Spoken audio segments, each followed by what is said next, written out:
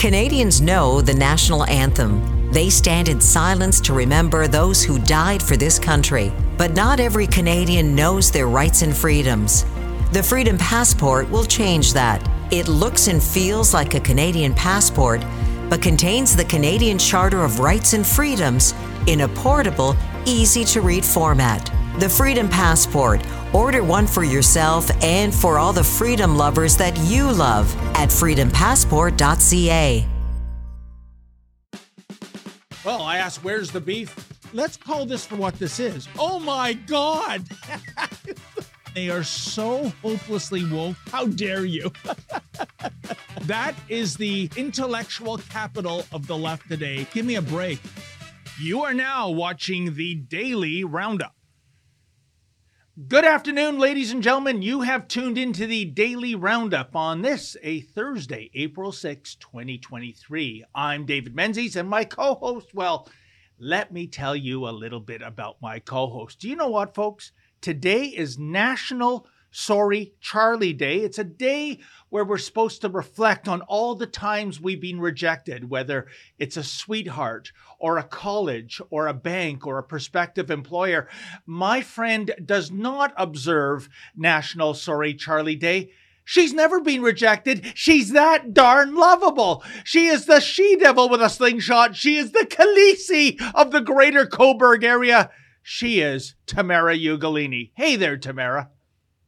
Hey, David, I have to correct you. I have been rejected a few times, and that includes my reporting for Rebel News. I guess if you're triggered, I've only been rejected by triggered liberals, let's be honest.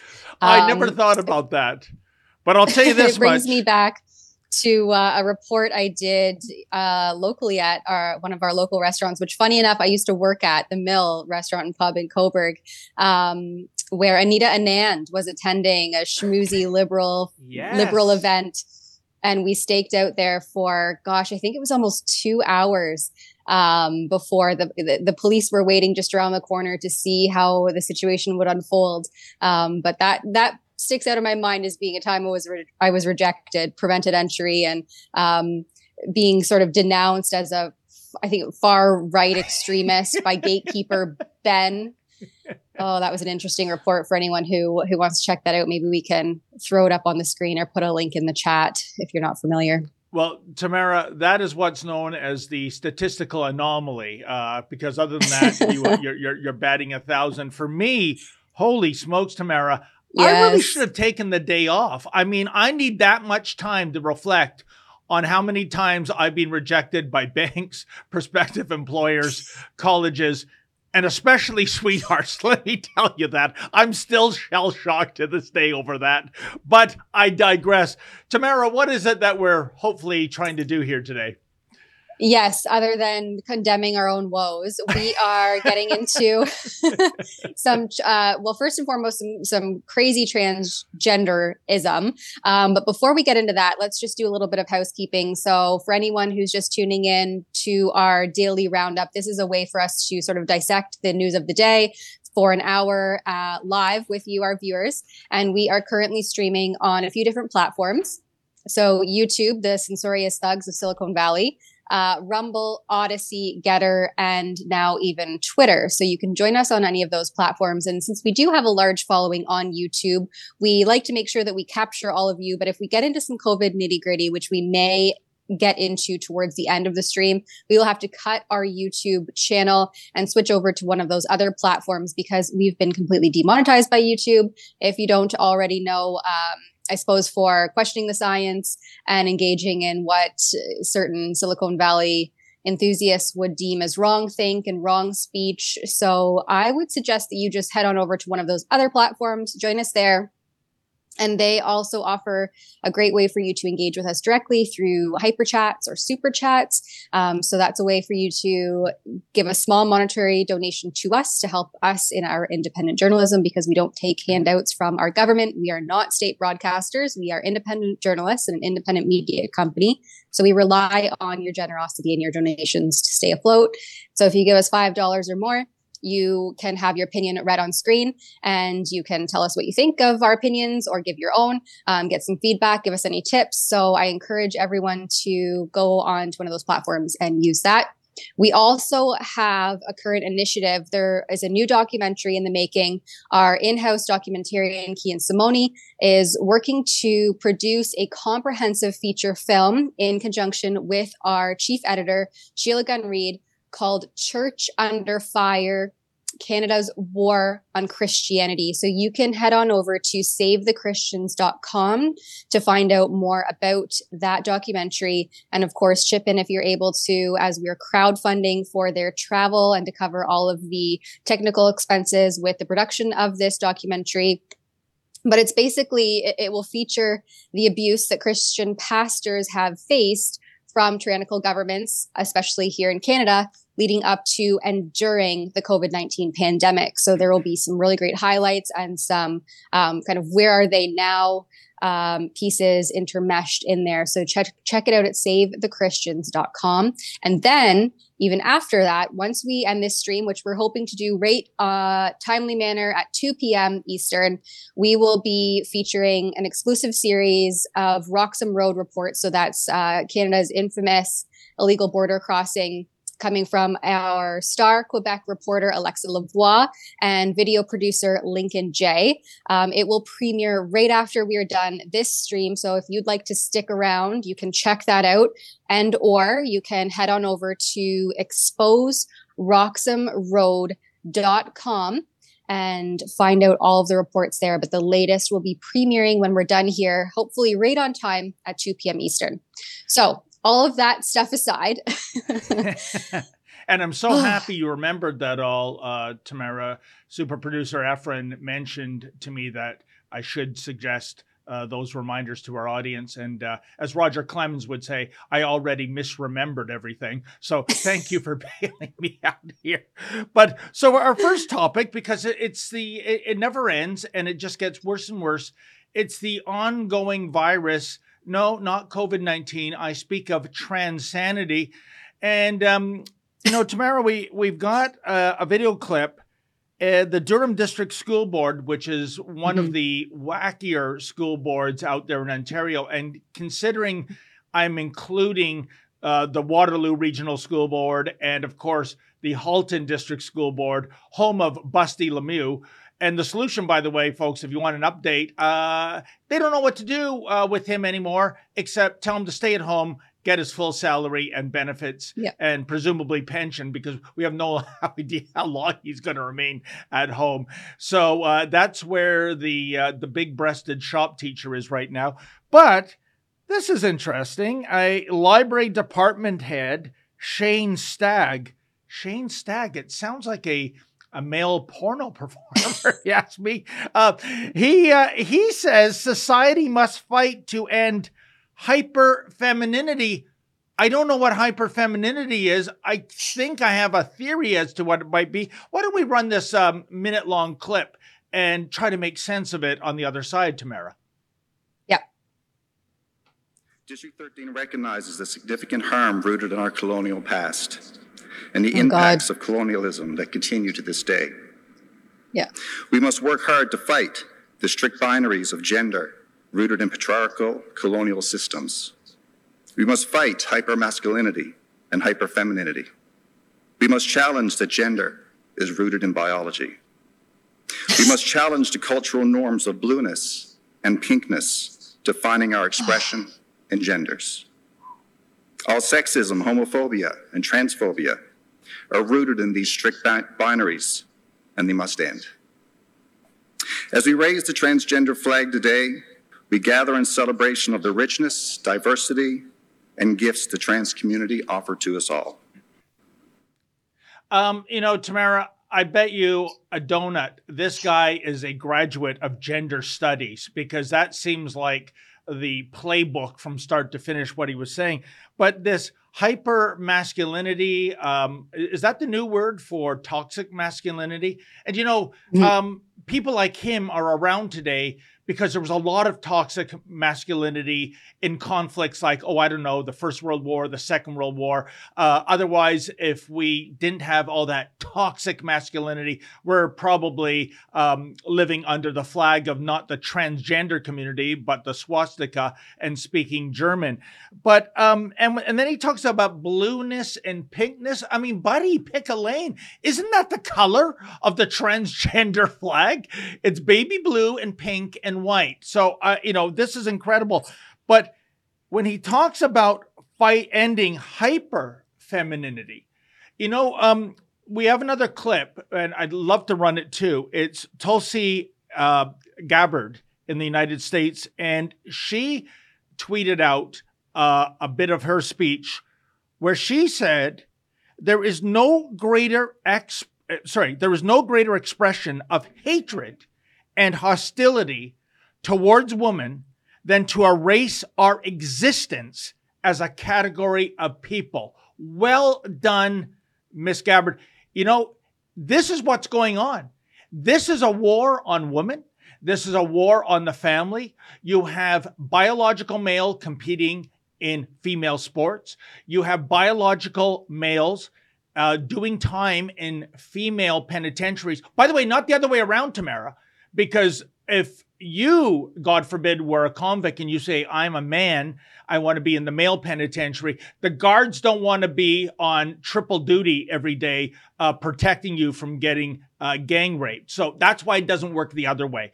This is unbelievable, this mumbo jumbo that this librarian is saying, who's part of a school board.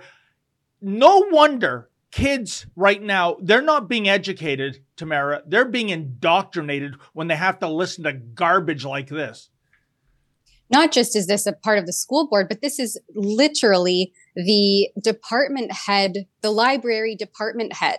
This is the person in charge of choosing the materials that are currently available to children in their school libraries. And this is the thing that parents currently are expressing concern over, are what are being called supplementary materials. And so it's all under the guise of inclusivity and tolerance and the transgender nonsense that's really coming in and permeating our schools and affecting our very young children. And I mean, I would like to ask this person, Shane Stagg, what fighting strict binaries looks like, because to me, and as someone who speaks to these concerned parents, it's that we should be radicalizing children with the idea that gender is a social construct, that they can just be whoever they want to be willy-nilly. They can identify as a hawk if they so pleased one day and then be the other gender the next. But fighting strict binaries, as I have seen thus far in these people's minds, is sexualizing young children and forcing them into a box to label themselves as something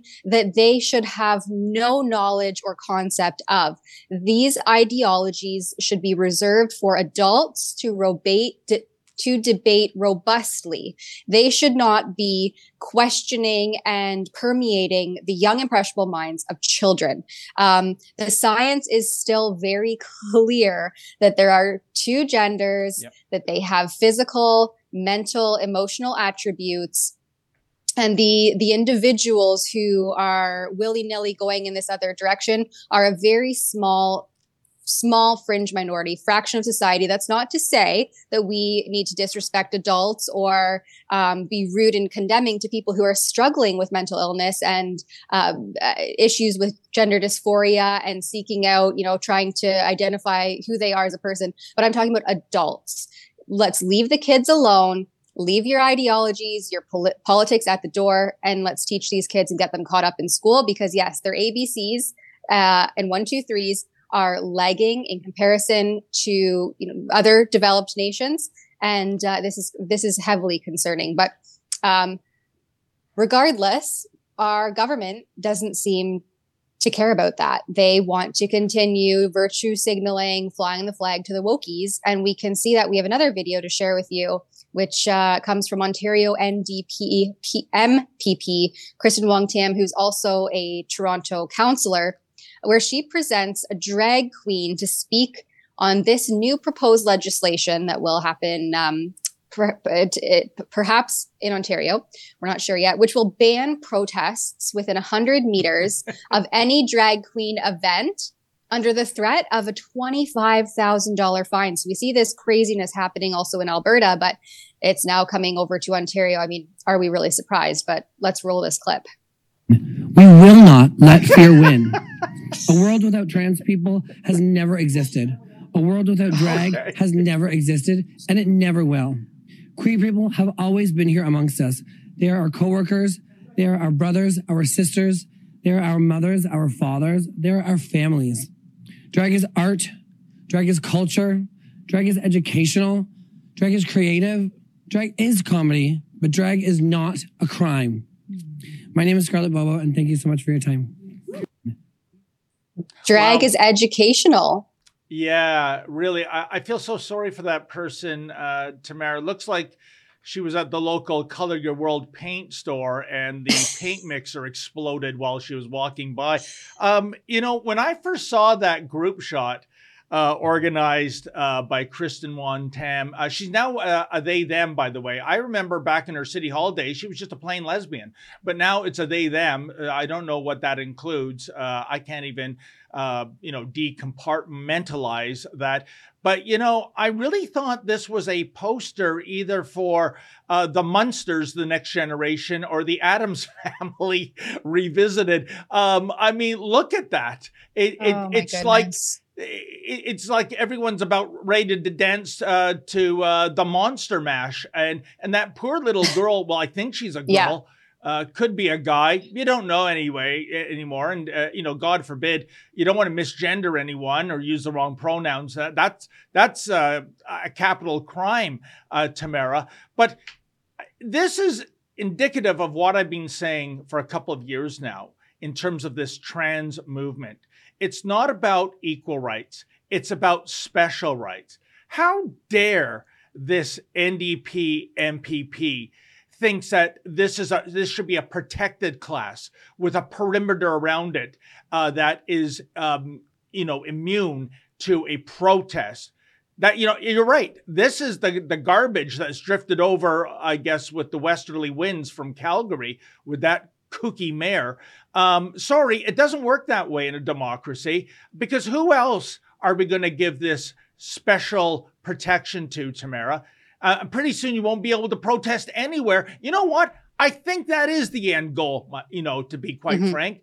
We see with Bill C-11, we're on pins and needles, seeing who's going to get yanked and disciplined and fined. And I guess when it comes to off the internet platform in the public square, I guess there's going to be certain people that you can't, or certain ideologies that you can't protest either. I don't even recognize this country sometimes, Tamara. Same. And we saw that precursor throughout the COVID narrative, right? Where your right to assemble, your right to protest, your right to condemn government action and speak out against the harms that their policies are causing onto yourself and the general public. All of that was completely quashed and squashed and trampled on by our government and by the police. And so now we see this translating, to put a play on words, over into this trans ideology. And, the thing about this drag queen in particular started off her speech with brothers and sisters and mothers and fathers. So, I mean, there's a trans person, to not misgender them, using those strict binaries that we must fight, as per the head of the library department at the Durham District School Board. And I only just wish there was some other way that we could model tolerance and inclusion and respect to children without putting them in front of a grotesquely dressed caricature of a woman to read them stories. Is there not another way? This is the thing, Tamara. It's this obsession with the youth that this community obsesses about.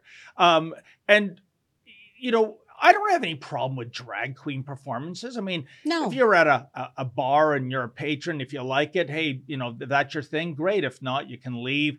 But coming into schools, coming into libraries, 2 nights ago at Scotiabank Arena, They had a drag queen show, and there were children at that Leafs game.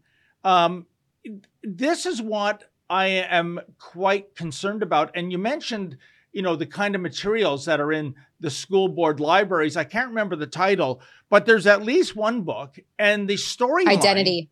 Yeah. Thank you. Yeah. And this is about the themes in it are pedophilia and incest. It is about a father having sex with his 7-year-old daughter. And, and I think the left is already considering that we're about to win the war on transgenderism. We have to look for a new, franchise to celebrate. And I think that's going to be pedophiles, Tamara. I already see a new word for pedophile because that's a little nasty, and that is intergenerational love. You see, so already the spin is taking place to make this a kinder, gentler criminal offense, in my opinion. But this is the thing. And also, this is a private member's bill. And the 99.99% of private members' bills go to the dumpster. They don't get passed. If the Ford government champions this and votes in favor, what a disgrace. Once again, this government has let us down, if that's going to be the case. Once again, Doug Ford is proving that, contrary to popular belief, he is not Rob Ford, the late great mayor of Toronto. Yeah, and that's the thing that the parents are denouncing and protesting about when they're talking about the trans issues infiltrating the schools. I mean, this is overt perversion coming into our schools for very, very young, impressionable children. I'm not even talking about high schoolers who have a more developed brain and are able to rationalize and think logically about topics from a more critical perspective. I'm talking about elementary school aged children. And this is not an attack on trans rights. This is parents being concerned about the content and the appropriateness of the material that their children are being exposed to behind their backs, really. This is unbeknownst to parents. This is being done in the closed door of the classrooms. Good luck as a parent even trying to get into a classroom these days to see what they're being exposed to. You can't even go into your library without a predetermined appointment. So these are parents who are paying for publicly funded programs, publicly funded institutions with our taxpayer dollars, who are expressing concern over the things their children are being exposed to at school. I think this is valid and it should be discussed. We don't need to attack these individuals. And we're seeing that they are being attacked, right? Just recently at the Ottawa Carleton District School Board, which is arguably kind of that fourth one on the list that you talked about earlier about the school boards who are the most radically woke. Yeah. Police did nothing when a vice principal was there snatching phones out of people. There were violent aggressors who are wearing masks to hide their identity intentionally. And police, here we have some footage here. And I think this was just this past Tuesday. You have this parent, I think that's probably her child in front of her there, straight up bullying someone because they don't agree with the sexualized content being made available in the library. These people all think they're protesting for trans rights and that the bigots on the other side are transphobes, when that is not why they're there at all. These individuals with their colorful, bright hair are being misled. They won't hear the other side, and instead they're bullying them, calling them names as though this is some sort of, playground bully dynamic in front of their children. These are the aggressors, as we saw also with Billboard Chris last weekend in Vancouver.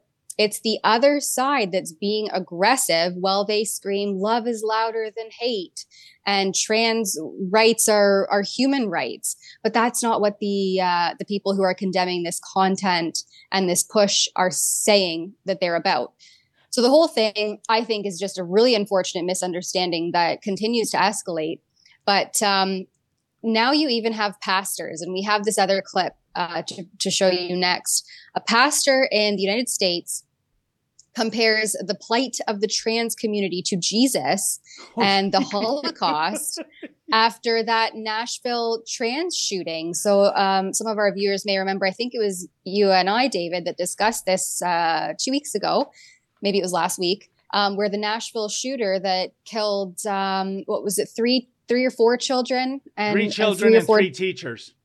Yes. Yeah. And so now this person was I don't know what their gender ended up being, but they're a trans person. And the focus has been on that instead of the shooting. But it speaks to the larger issue here, which is that there are many comorbidities that often encompass this gender dysphoria and this inability to develop and determine your own identity, who you are as a person. And so there's a bunch of mental illnesses that typically coincide with this, and learning disabilities, ADHD. There's a whole litany of things. And so this further shows that to be true, that this person was obviously suffering from a mental disorder. I mean, anyone in their sane right mind would not go into a school and shoot up a bunch of innocent children. That's horrific and absolutely appalling to even consider. So here, we'll just show you this clip of this woke pastor making the comparison here after this trans shooter incident in Nashville. This week, we witnessed yet another mass shooting, roughly the 130th this year, this time at a small private school in Nashville, Tennessee. And instead of focusing on ways this could have been prevented, such as gun control, a significant mental number health of people support have turned their attention toward the shooter's identity. Instead of focusing on the fact that the number one cause of child death in this country is now gunshot wounds. Some folks have chosen to focus on eradicating trans people as a solution because they have been waiting, just waiting for an opportunity such as this. They have been waiting for a reason, any reason, to stoke their hatred. Yeah, that was Mika Luigi, they, them.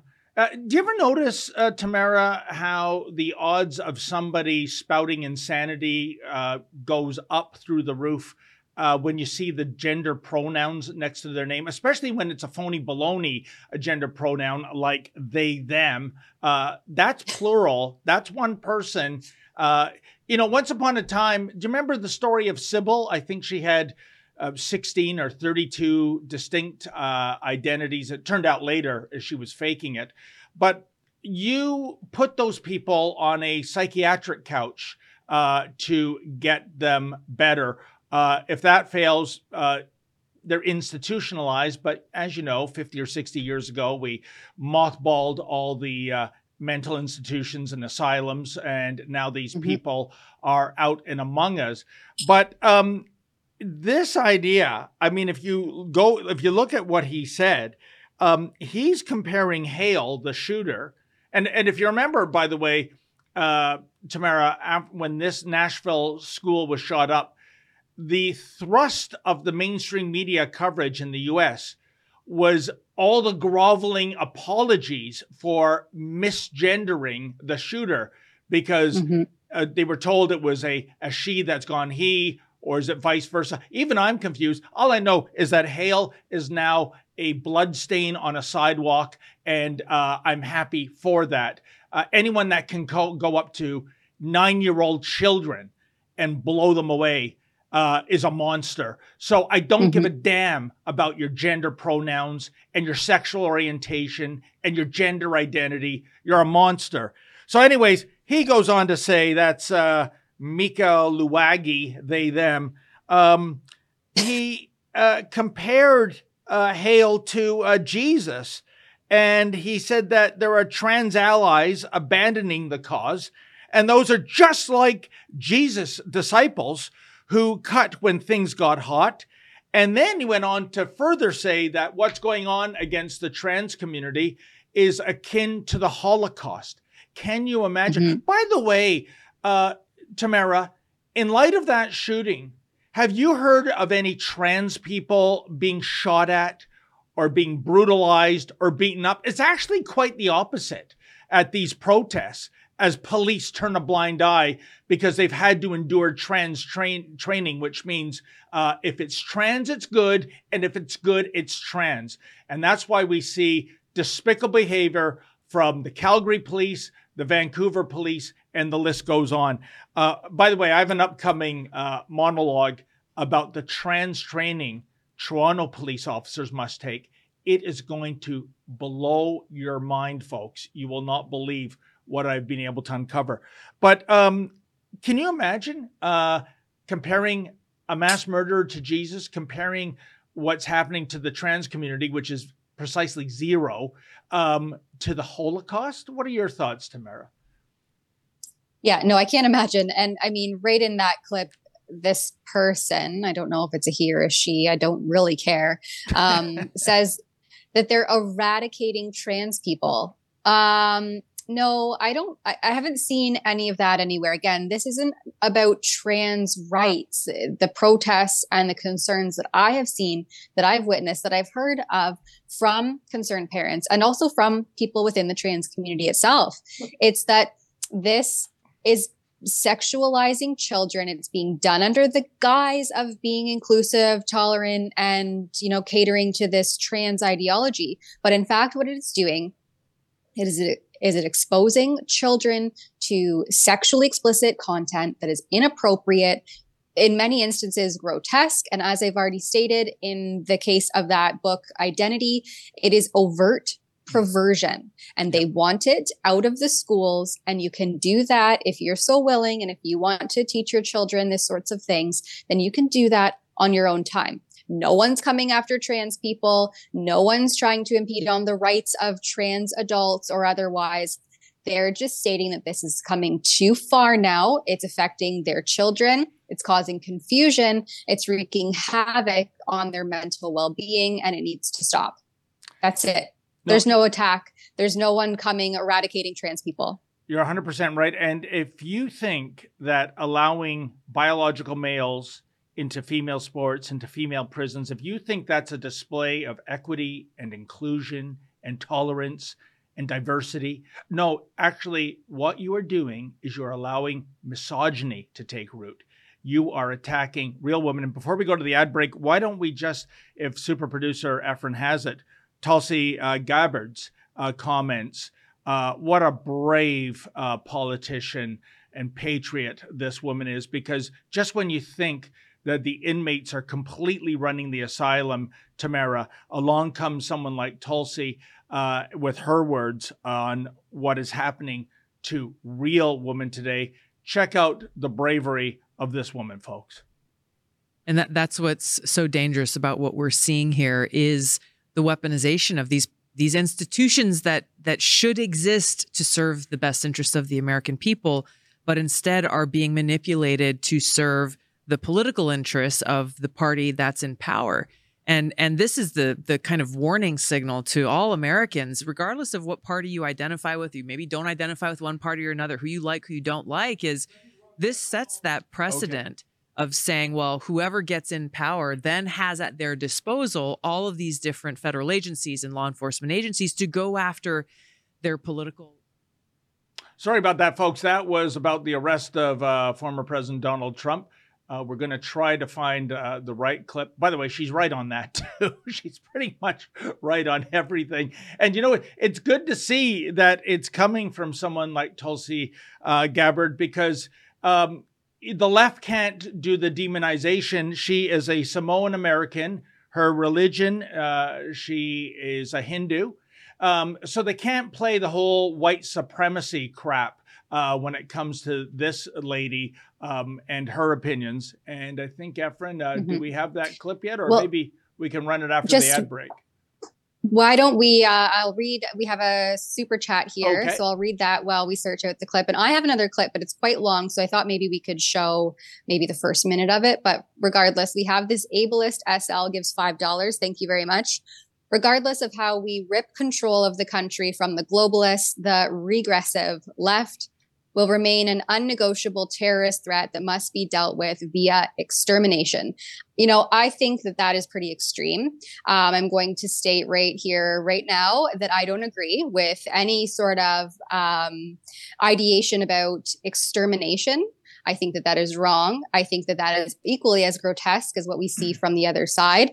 And I think that the way to move forward in this is to be respectful, to uphold the cornerstone of democracy, which is respectful debate, conversations, and criticisms. Because as we see the left spiral into censorship, into legislation that directly hits on our constitutional rights and freedoms, our civil liberties, we must look to other ways to continue to uphold those cornerstones of democracy. I, on this platform, live denounce this idea of extermination, and I don't agree at all with that sentiment. No, 100%. The answer is never violence and death and extermination.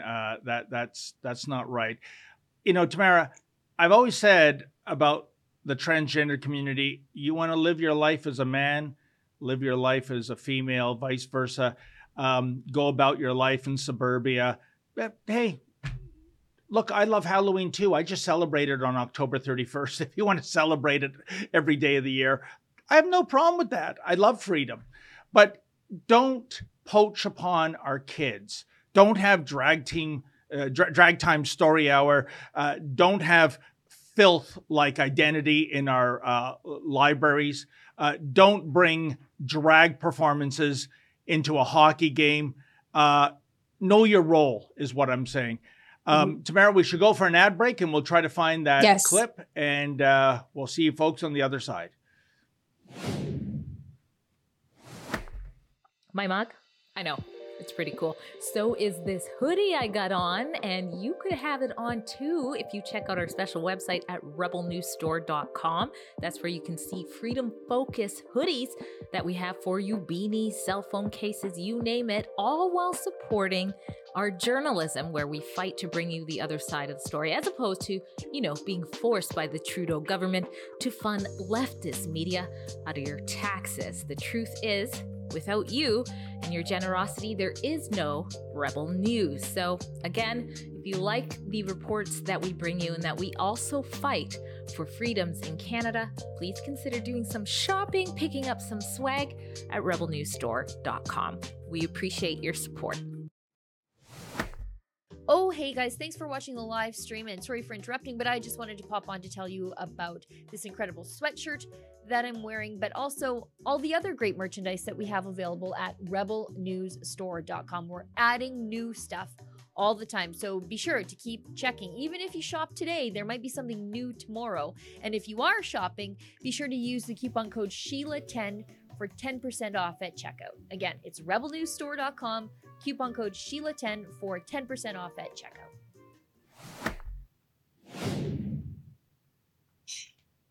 Well, we did not find that clip, but if you go onto the Twitterverse, you can find it.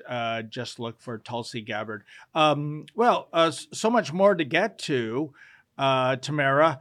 I see CBC Arts has posted on social media, drag queens were hugely popular in World War I. Remember them as the current war on drag intensifies. First of all, I don't remember that part of history of World War I, but even if that is indeed the case, they've dug up some archival photos of a man pretending to be a woman to entertain the troops. And remember, this was an adult audience. This was not drag queen story time. This was not bringing the drag circus to Scotiabank Arena, where there are kids trying to watch a hockey game as opposed to a striptease. What's so offensive about this, again, Tamara, is our tax dollars are funding this vile propaganda. I think you hit the nail on the head there, David. This is entirely irrelevant. It has nothing to do with the conversation that parents are trying to move forward here, which again is how inappropriate and grotesque the content is for children, young, impressionable, elementary school aged kids. This was a drag show apparently being put on for adults, for soldiers at war. This has nothing to do with drag queen story hour for children. These are adults. They could leave if they wanted to. They could engage. They could not. It really doesn't matter. I really don't care. But yeah, this is not surprising coming from our state broadcaster that they could reach the depths of some historical records and dig up one impersonator that entertained soldiers out in the field of war. And Tamara, I must say, since we're on the CBC topic, and they're all about tolerance and diversity and love trumps hate. Oh my goodness.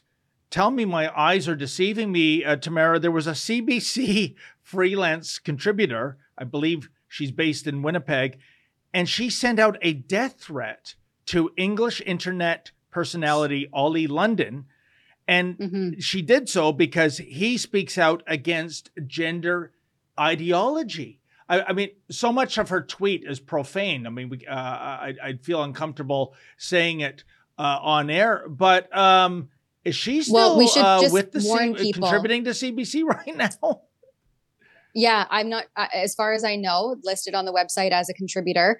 But we should let our viewers know that, we're going to just read a small clip here of some of the profanities and disgusting death ideation coming from this journalist at the CBC, Carmen Acuna. So just graphic content warning. We're about to read you a direct message from this CBC journalist at Ollie London, who is basically sounding the alarm. Actually, Drea Humphrey has previously interviewed him, I don't even know, they, them, about the harms of transitioning and how, the detransitioning phenomenon now you're starting to see because we're so new in this game. But regardless, the very first sentence from Carmen, this is a private message to Ollie London, says, "I literally hope you effing die. You are a piece of shit with nothing left in life. So you target marginalized groups and shed an awful and disgusting light on the existence of Asian and trans communities." This is a giant run-on sentence. I'm actually surprised that this person is a journalist because they don't even know how to structure a sentence with proper grammatical starts, stops, and etc. They say, I don't even know if the worst of it was published on this particular tweet. "I hope you are taken to a warehouse and tortured. I hope the plastic on your face burns and explodes." And it goes on. It is absolutely horrific, the detail in which this individual expresses their giddiness in harm, this ideation of causing harm to this individual. I mean, this is grotesque. So this is the likes. Oh yeah, there's another tweet further down that shares the last few not even sentences, the last words of this person, because all just one giant run-on sentence. I hope that they lose, their job. I don't wish job loss on many people, but this is extremely unprofessional. And as it says in the one photo there, if we can get back down to the second tweet, I think it is, the CBC's journalistic standards and practices, right? There's a link on that second tweet in the thread under about the author. Well, would this contradict or counteract the CBC's journalistic standards and practices? I would certainly hope so. So I think that Drea is planning to follow up with Ollie and get an interview to see where things ended up there and if there's any future developments. So for all of our viewers, please also stay tuned for that. I'd rather Drea interview Carmen and find out if maybe she was high on something or inebriated when she, like what you just said, Tamara, for someone that's passing herself off as a journalist and you can't even structure a sentence with the proper punctuation, the fact that you have to fall back to F-bombs and other profanity to make your point, or maybe, I don't know, maybe there's some nuance that you and I are missing when she says that she wants him, Ollie, dragged into a warehouse and tortured. It's so perverse. We just said a few minutes ago in response to a viewer super chat that we're not about advocating violence and death to any person or any identifiable group. But it looks like the CBC's freelance stable, no problem there. And this is supposedly fitting into their standards, qualifications. I just wonder if there's going to be any kind of retraction, apology, what have you. If there isn't, we are really living in dark times where you can put out something on social media critical of the radical transgender movement and then be threatened with torture and death. And that's a nothing burger, at least in the eyes of the CBC poobahs. Well, in the States, recently, actually, I think it was about a month ago, one, you might know him, her, again, I get caught up in these gender pronoun things. I don't even know. He goes by Scott Nugent. So I guess he's a him, but used to be a woman. He or she has been a heavy activist against the medical transitioning of children, right? Again, we're talking about children, about adolescents. This isn't about consensual adults who have their brain fully developed and can make their own informed choices, which even this individual, I think she was 42 when she transitioned to a man. And even then she wasn't given the full informed consent over all the risks and the benefit of the procedures and the hormones and medications that she was given.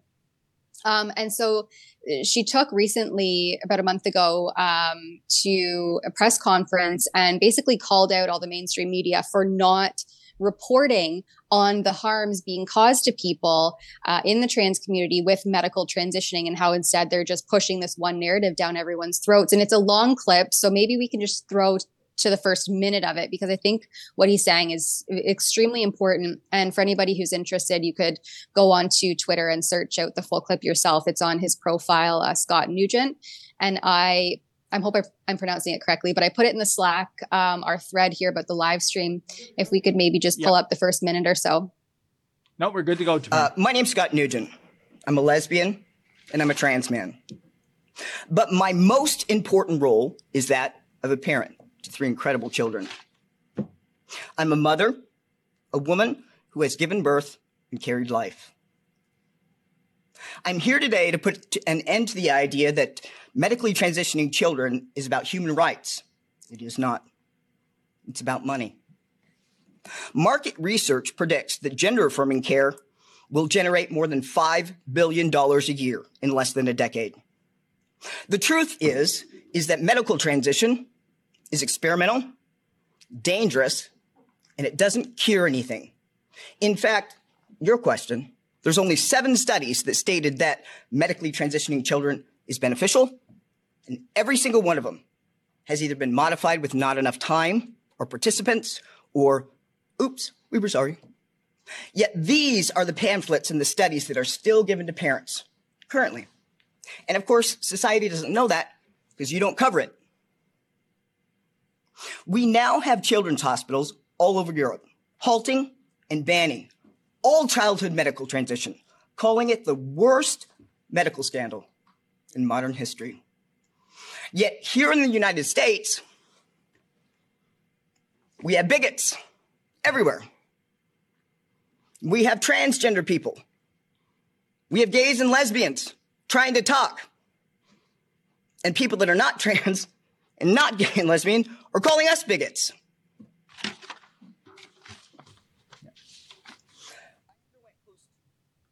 That clip goes on. It's a really great clip, and spews a lot of facts. And I think it's about 9 minutes, and the full speech can be found elsewhere. But he really sounds the alarm on a lot of the concerns that parents are trying to express and being called bigots and transphobes for doing so. And Tamara, he touched upon the most important issue when it comes to the medical community in the United States, at least, in terms of them being gung-ho for these kind of gender reassignments, and in terms of threatening doctors who speak out against this with dismissal.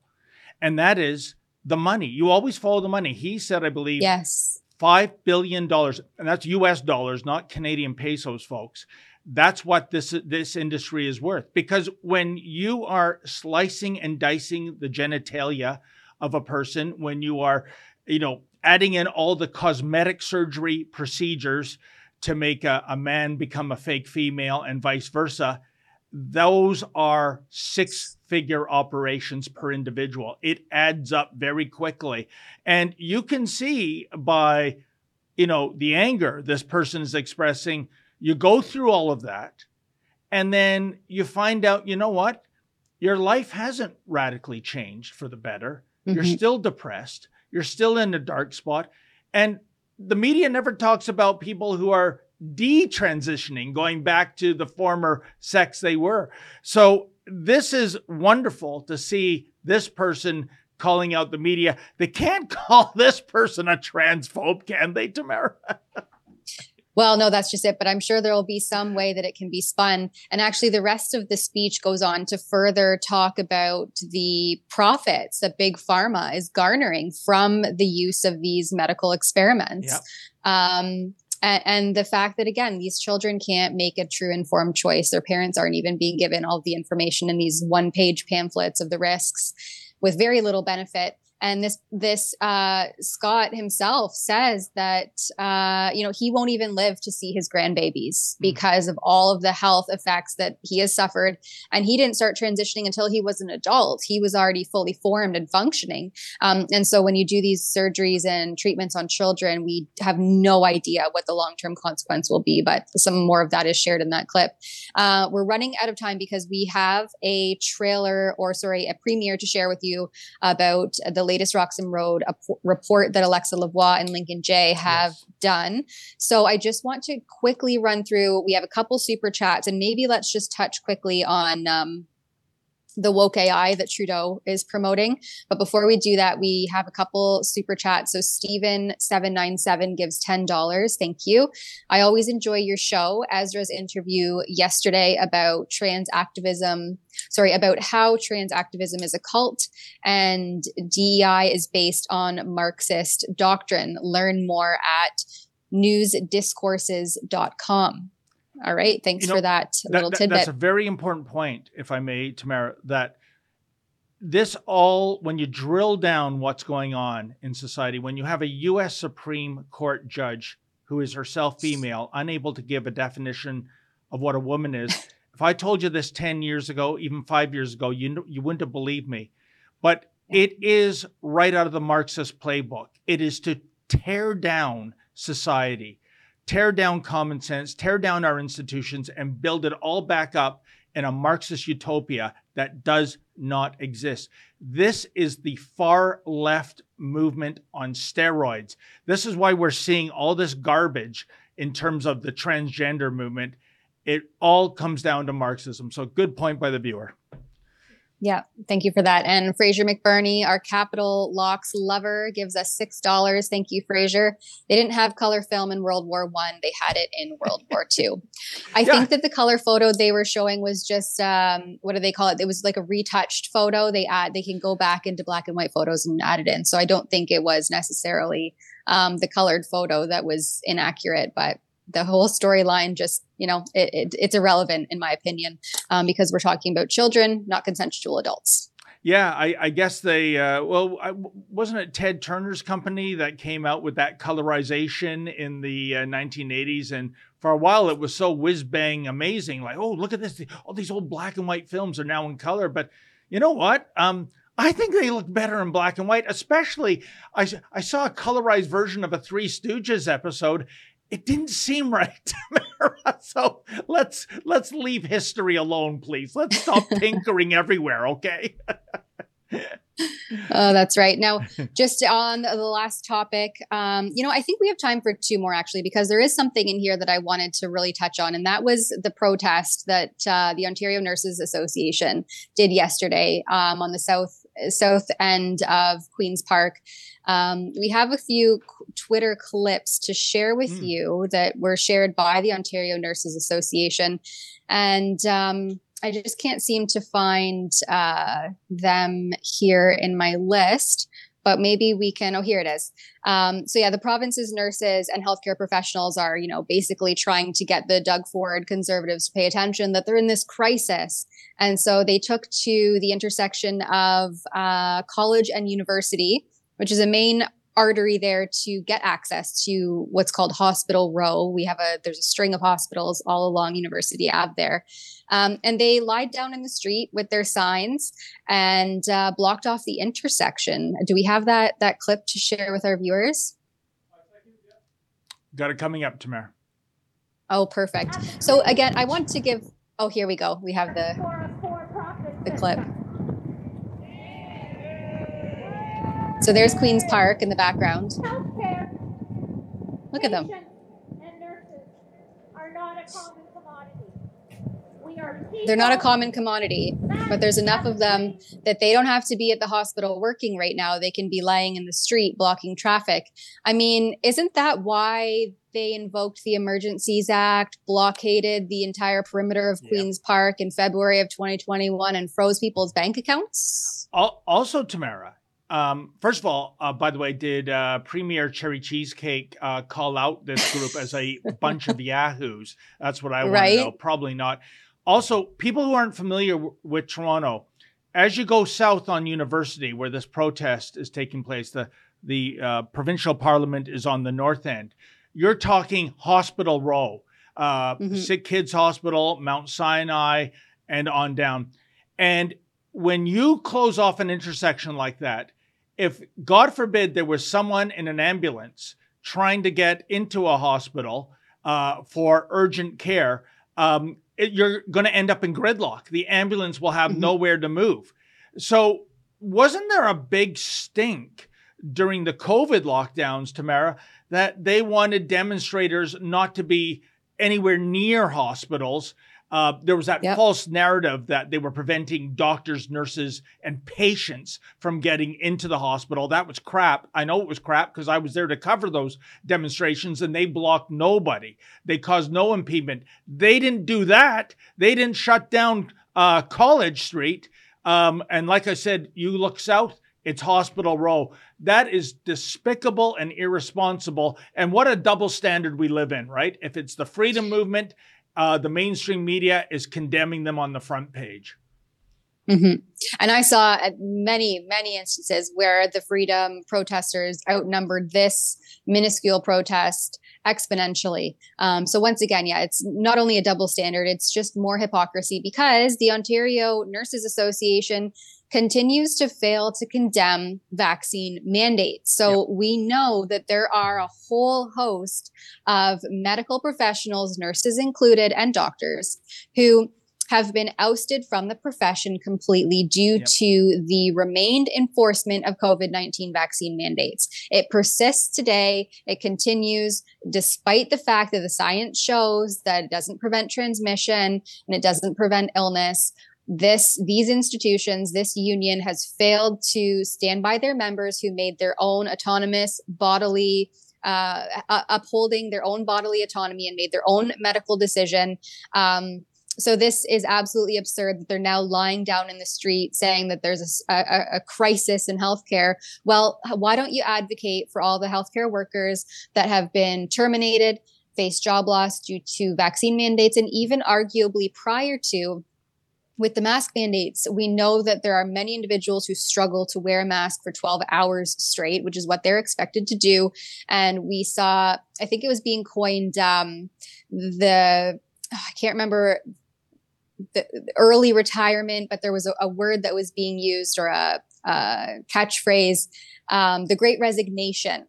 We saw through at the beginning of COVID. And so that was, the healthcare sector wasn't immune to this idea of the Great Resignation. People just couldn't keep up with the mandates, the nonsense, the BS, the rigmarole that they had to jump through these hoops just to perform their duties at work. So where's the Ontario Nurses Association about any of that? No, they're just going to lay in the streets and pretend like there's a big staffing crisis when they could fix it. And like I said before, right at Hospital Row. And I mean, to take your demonstration talking points from Extinction Rebellion. This is the kind of crap they do, Tamara. They block intersections. What happens is you see kilometers on every end of cars idling in traffic. By the way, those are the very worst emissions you can ask to come out of your tailpipe. You really want to be driving at a highway speed. Those are the best emissions. So Extinction Rebellion, which is all about, getting rid of fossil fuels, you're creating a scenario by blocking an intersection where the worst emissions are being emitted by cars. I can't make this up, Tamara. It does not compute. Mm-hmm. And you're right for the point you were making. The Ontario Nurses Association won't even address that topic about those people who were suspended without pay for not getting the jab. It's despicable. Yeah, it is. It truly is. And we have another super chat from Ableist. She gives $5. Thank you very much. Do you support reprisals against companies who cater to the regressive left, including asset and stock transfer, fines, arrests, liquidation, nationalization, etc.? I don't personally support those companies. I think that money talks. However, I also don't support the government intervention in that way. I very much believe that people should have the right to decide all various topics and various ways that they wish to engage in society or the outside world. So I don't know what you mean by reprisals against companies. Do you mean government sanctioned reprisals? Because if so, no. I remain upholding my personal choice to make a decision where I spend my money and which companies I support. Indeed. Now we're 2:02, so we have a premiere of this documentary. We did have a quick clip of Justin Trudeau that maybe we'll end the stream. We'll show you this little clip of Justin Trudeau, but then we'll go right to the premiere of the latest Roxham Road report. Does that sound good to everybody? That works for Hopefully me, our Tamara. viewers. Thanks so much. Perfect. All right, David. Well, you give your outro and then we'll throw to this AI clip of Trudeau and stay tuned to our viewers for the Roxham Road report. Well, I just want to say thank you very much again to super producer Efren and yourself, Tamara Ugolini, and to all our audience who are celebrating either Passover or Easter. I hope you have a wonderful weekend. Mm-hmm. We'll be back on Monday. No broadcast on Good Friday. So keep with the live stream for the Trudeau clip. You're going to get some more inanity coming out of the mouth of blackface. So what else is new? And of course, the premiere of the Roxham Road documentary. I'll be back here in this chair at 1 o'clock Eastern Standard Time. I think it's with Sheila Gunn-Reid on Monday. In the meantime, as always, folks, stay safe and stay sane. When Canada hosted the G7, the large industrialized nations in Quebec in 2018, we put in place, working with France, the beginnings of the Global Partnership on AI that is focusing on ethical rules and principles around AI. And it's maybe simple to say, okay, ethical rules, how do you ground that? Well, don't do evil is a good way to start, but how do you explain that to a computer? Well, grounding it in things like our Charter of Rights and Freedoms as an approach, making sure we're working with top scientists around the world around how the data is used, because AI needs two things. It needs brilliant programmers and thinkers. It also needs massive amounts of data that is reliable, that can be churned through. Well, the kind of data and the kind of programmers working on this, if it's all, a non-diverse bunch of experts who all went to the same schools and all went to the same place and don't have the intersectionality or the diversity of experiences to actually reflect those things. Well, the outputs of the AI are going to be skewed in favor of certain communities or certain power bases in this economy or in this society that will have better outcomes for some, which is great, for the people who already had the power, and worse outcomes for others who are invariably further marginalized as soon as there's development. So it's not just about good versus evil. It's about making sure there's multiplicity of voices and experiences and languages and perspectives as we train up these AIs to be more and more thoughtful.